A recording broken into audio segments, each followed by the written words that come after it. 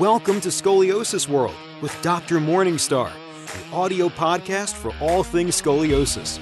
And now, Chief Science Officer for ScoliSmart and Clinic Director for ScoliSmart Clinics Michigan, Dr. Mark Morningstar. Well, hello everybody. Of course, I'm Dr. Mark Morningstar. This is July 2021's version of our Scoliosis World podcast.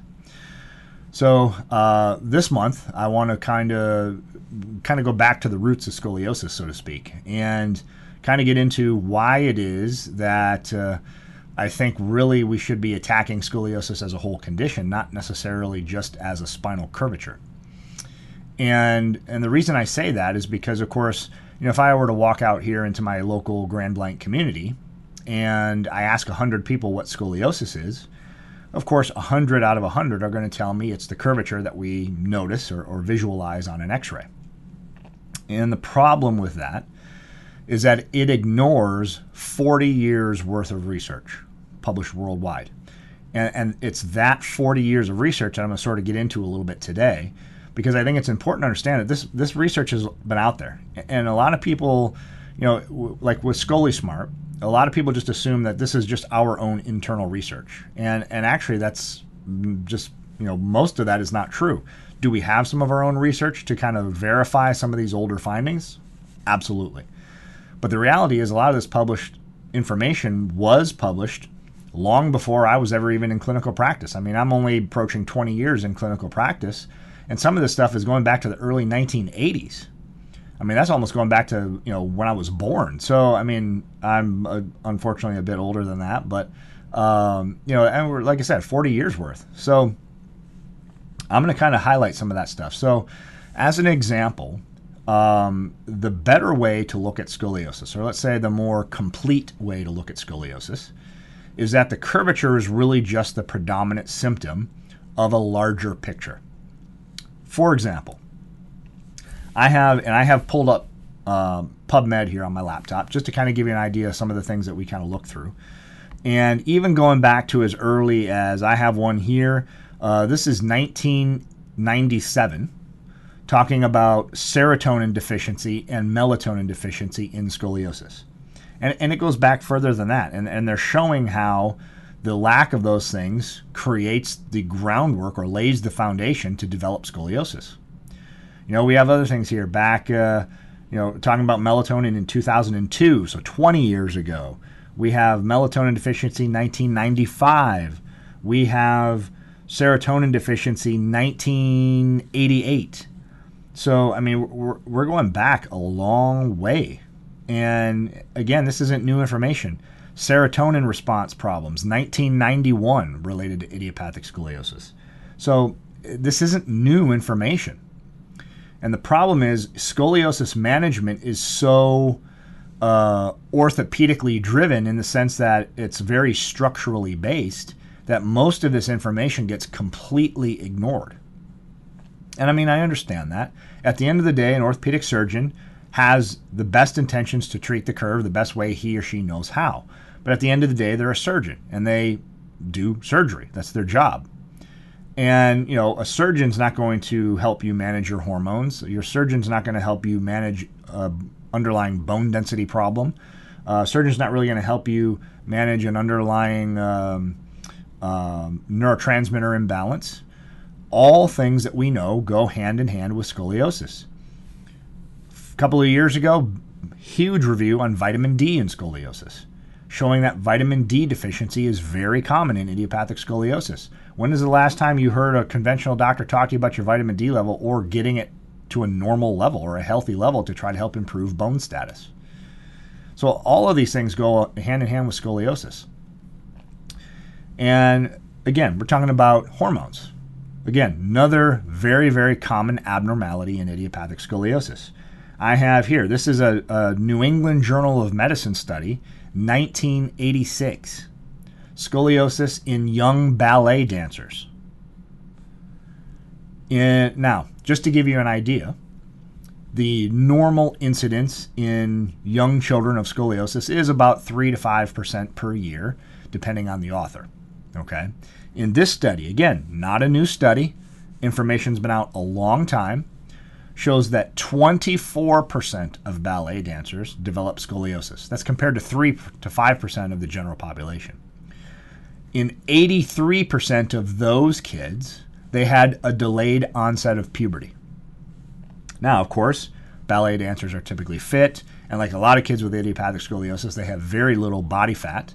And of course, in many times, it delays the onset of their menstrual cycles in girls. Well, that is also kind of part and parcel to the scoliosis condition. Some of those hormone changes, although most girls recognize them in terms of reproductive health, delayed onset, irregular periods, painful periods, cramping, etc., the reality is those hormones are what are responsible for musculoskeletal lengthening, as well as the reinforcement of long-term muscle memory in the brain, depending on the hormone that you're talking about. So these things are enormous. And the fact is, this is 1986. We're in 2021. Why isn't anybody doing anything with this information? The fact is they're not. They study it in academia, but in clinical practice, nobody's doing anything with this information, except ScoliSmart. Now, you might have another handful of practitioners giving kind of general blanket responses as far as, okay, well, take this broad spectrum supplement or do this because, scoliosis kids are low in this. Well, not every scoliosis kid is or has the exact same deficiencies. Some may display more of a hormone distinct problem.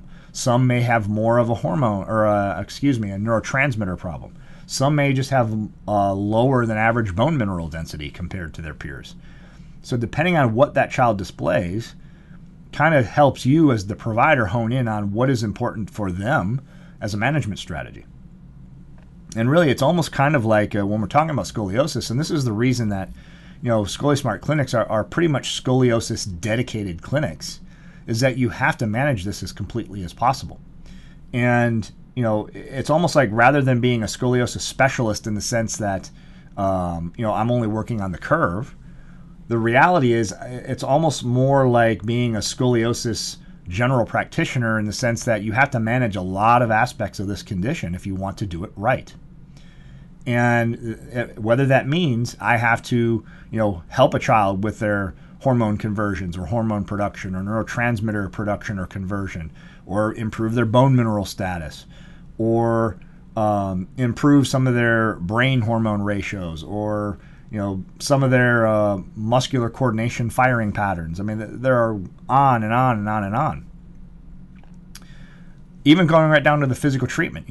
At ScoliSmart, the reason why we do free phone consults for everybody is because we try to screen out the people who we don't think are going to benefit, and also in those people that may not benefit from what we do in terms of physical treatment, and by that I mean boot camp, activity suit, etc., at least we can get them down the right physical treatment path.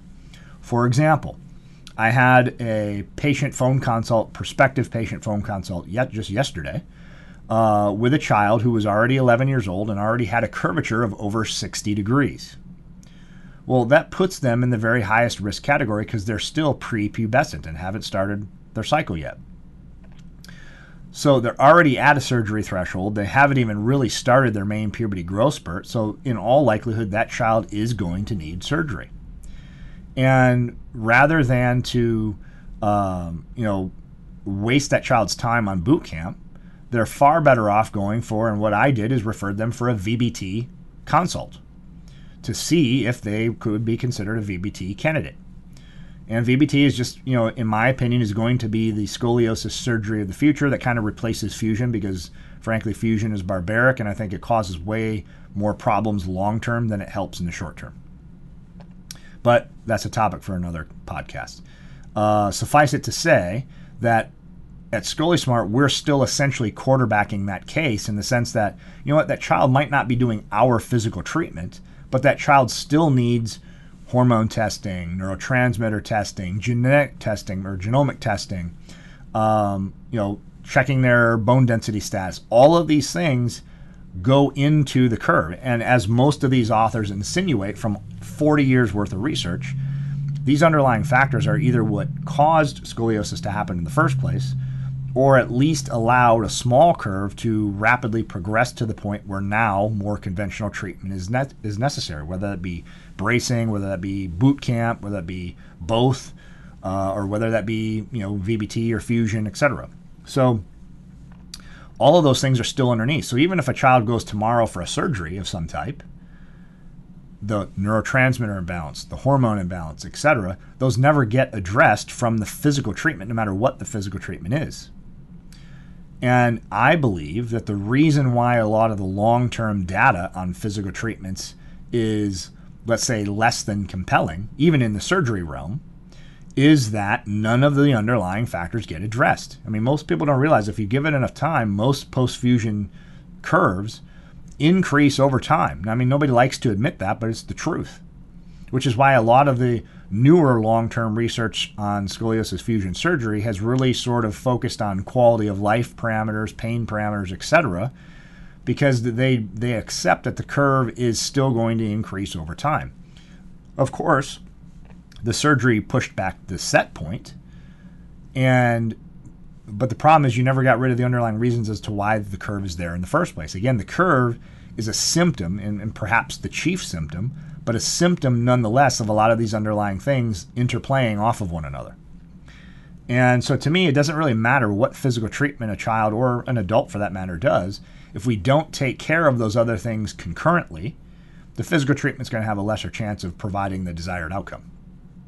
And so I think at the end of the day, whether it's ScolioSmart or no matter what physical method you or your child might be pursuing, the reality is you have to have these underlying things addressed. And if your provider, your PT, whoever you see, doesn't have the ability or doesn't have the desire to work with these things, find somebody who does, because it needs to be done.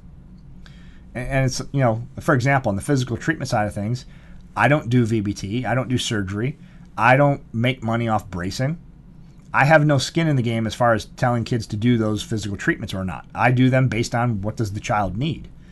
But all children with scoliosis need this metabolic, genetic, hormonal workup to make sure that they don't have these things contributing to their curve, or at least to stack the odds in their favor to say, okay, if I'm doing everything possible about the condition as a whole, whatever physical treatment I'm participating in is going to have a much better chance of providing a lasting benefit than if I don't address these. And even within ScolioSmart, we published a study back in, I believe it was 2017, where we looked at a bunch of kids who did ScolioSmart boot camp. And a bunch of those kids, well, all of those kids had neurotransmitter testing at the time, at the beginning. And then as the results started to come in, we kind of created two groups out of those children. Children who took and acted upon the recommendations given from the neurotransmitter testing results, and then children who didn't for whatever reason. Might have been financial, might have been philosophical. They just didn't, they didn't want to participate, or their families didn't want them to participate. And what happened was we had them all back at 6 months, and what we found is that there was a distinct difference on average in the kids who took the advice and did the neurotransmitter support protocols in addition to the physical exercises. And what we found is that the changes that they got from the exercises after boot camp were not only more likely to remain 6 months later, but also that much more likely to increase compared to where they were when they left boot camp, which was surprising. So whereas the kids who didn't take the neurotransmitter recommendations, a lot of them still held their curves within a margin of error relative to post boot camp, but there were a chunk of those children whose curves started to regress back toward their baseline value. Well, if you're going to invest the time, money, and energy into doing boot camp or whatever physical therapy that entails, I don't even care if it's bracing. Bracing is not free. You want to give it the best chance to work. Even VBT. For the parents out there who have had VBT, they know that they're going to pay something out of pocket for VBT. You want to give VBT the best chance to work. And you still have to address these underlying factors, no matter what physical treatment you're doing. So I think really what I wanted to touch on this podcast is the fact that scoliosis is a multifactorial condition. It involves the endocrine system or the hormone system. It involves the skeletal system in terms of the interplay between bone lengthening, bone maturation, bone mineralization, and hormone signaling. There's an interplay there. You also have the brain's control of the neuromuscular system, meaning posture is a neurological event, and posture is dynamic. And your brain is constantly telling your muscular system how to fire, when to fire, how to coordinate in their actions relative to the positioning you're trying to accomplish, the movement you're trying to perform, etc. Well, in some cases, when you look at an x-ray of a curvature, orthopedically, you're looking at a curved spine. Neurologically, what you're looking at is what we would call a faulty posture memory. And what that means is, of course, is your brain thinks that that muscle pattern that allows that curvature to be stabilized in that position, the brain thinks that that's normal, even though we know that it isn't normal. Well, if we want the brain to develop a new muscle memory habit or a new posture muscle memory, we have to exercise or perform a postural exercise-based activity in a position and from a structure that is more ideal, or i.e. a straighter spine. And we have to exercise it in that manner enough that over the course of time, a new muscle memory pattern kicks in, and now the brain starts supporting the spinal column in a straighter manner. And that's really the premise of all of the boot camp exercises. But again, those exercises don't matter either if you don't have the neurotransmitter production and conversion to make those changes stick. For example, serotonin is probably one of the most powerful neurotransmitters in the body. It filters down into a broad range of functions. It helps regulate sleep cycle, helps convert into melatonin, a host of things. From a postural perspective, serotonin is responsible for nearly 80% of all of the peripheral nerve pathways that feed muscle firing and muscle coordination, especially in the torso and the back musculature. Well, if I don't have enough serotonin made, or I don't have enough serotonin conversion happening, especially in the central nervous system, I can't make those pathways fire appropriately. More importantly, serotonin is one of those things in the brain that helps convert long-term muscle memory. Well, if I don't have serotonin in the brain, and the brain's not making it in adequate supplies, and it's all the midline structures in the brain, the raphe nuclei, etc., that I'm not going to have as good of a chance of making the exercises I'm learning stick. And I mean stick long term. And when I say long term, I mean 6 months, 12 months, 3 years, 5 years, etc. When a child hasn't done his or her exercises for a day or two and then had an x-ray, how much of their changes are sticking? That's what we're really concerned about. And that's what we really are shooting for, like any provider. And so to us, if we want the best chance of that 24-hour, 48-hour x-ray to look like what we want it to look like, we have to address everything else concurrently. You have to. That's just the way it is. So I think the biggest thing that separates what I do as far as being a ScoliSmart doc is trying to weigh all of those things equally, not just saying we're just going to do exercises, or we're just going to do a brace, or we're only going to do XYZ physical treatment or physical therapy. You have to take into account all of these other things. And the research is all here already. So it's not even like this is new information. I'm going back through. Like I mentioned, that was 1986.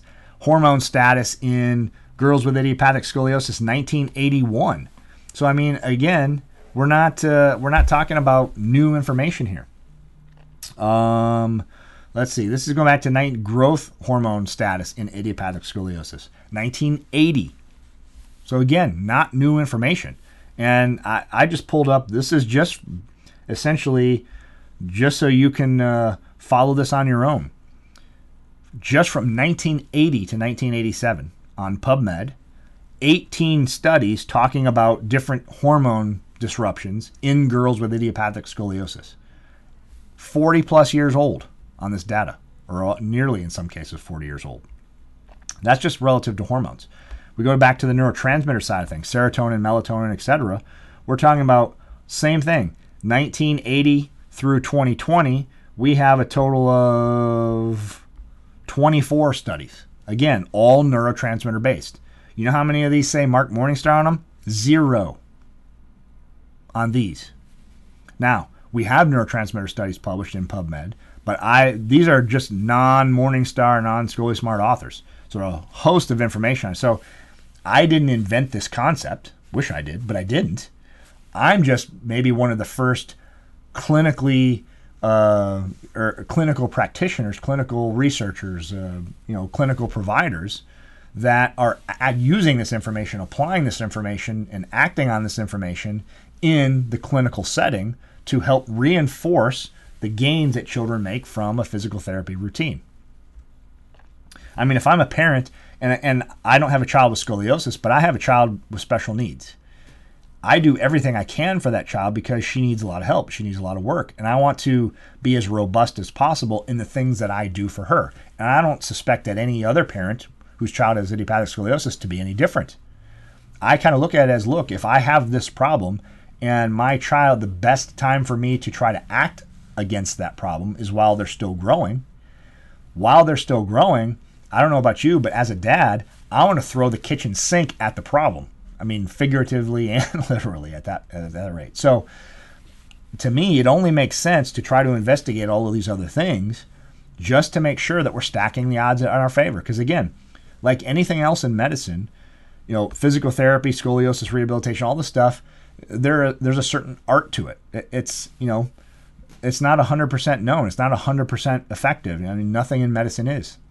So really, when we're talking about scoliosis therapy, I think at the end of the day, the better way to explain it is really just that we're trying to stack the odds in our favor.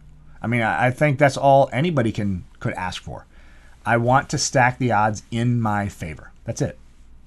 And at the end of the day, there are kids who don't respond to any kind of therapy like we hope. There are kids that in the past that don't even necessarily get the best fusion outcome or the best VBT outcome. But guess what? If we do everything we can to stack the deck in their favor, they're more likely to get the benefit that they're hoping for. Pure and simple. It doesn't have to be any more complicated than that. So anytime you see anybody talking about, their success rate being 95%, 99%, 100%, honestly, that's not what I'm about. Because again, nobody really knows that. And as soon as you tell a parent that, their child's going to be the one who is in the 1%, is in the 5%. My child's in the 5% of a lot of stuff. So it's like, don't talk to me in terms of success rate that way. That data is published. If you're seeking a therapy or participating in a therapy, go look at it on PubMed. Go look at its success rate on PubMed. If you can't find it on PubMed, maybe it's not worth doing. The ScoliSmart system is published in PubMed. Its success rate is published in PubMed. So we're confident in our data, but the reality is it's not 100%. And so at the end of the day, I think it's more important that you find a provider that says, look, we're going to do everything we can to help your child. And I mean everything metabolically, genetically, hormonally, physically, everything. We want to help the entire condition, not just make the x-ray look better in for sake of all of the other things that we know happen in scoliosis. So little food for thought here in mid-July. Happy summer, by the way, everybody. But my take-home message is, look, scoliosis is a very broad condition. There are a lot of factors involved. Even in the last 10 years, a lot of that information has been sort of synthesized and repackaged into review studies and so on that kind of give a lot more technical perspectives to this concept. But scoliosis has to be treated very completely, very robustly. And if you're not getting that in your treatment, look us up.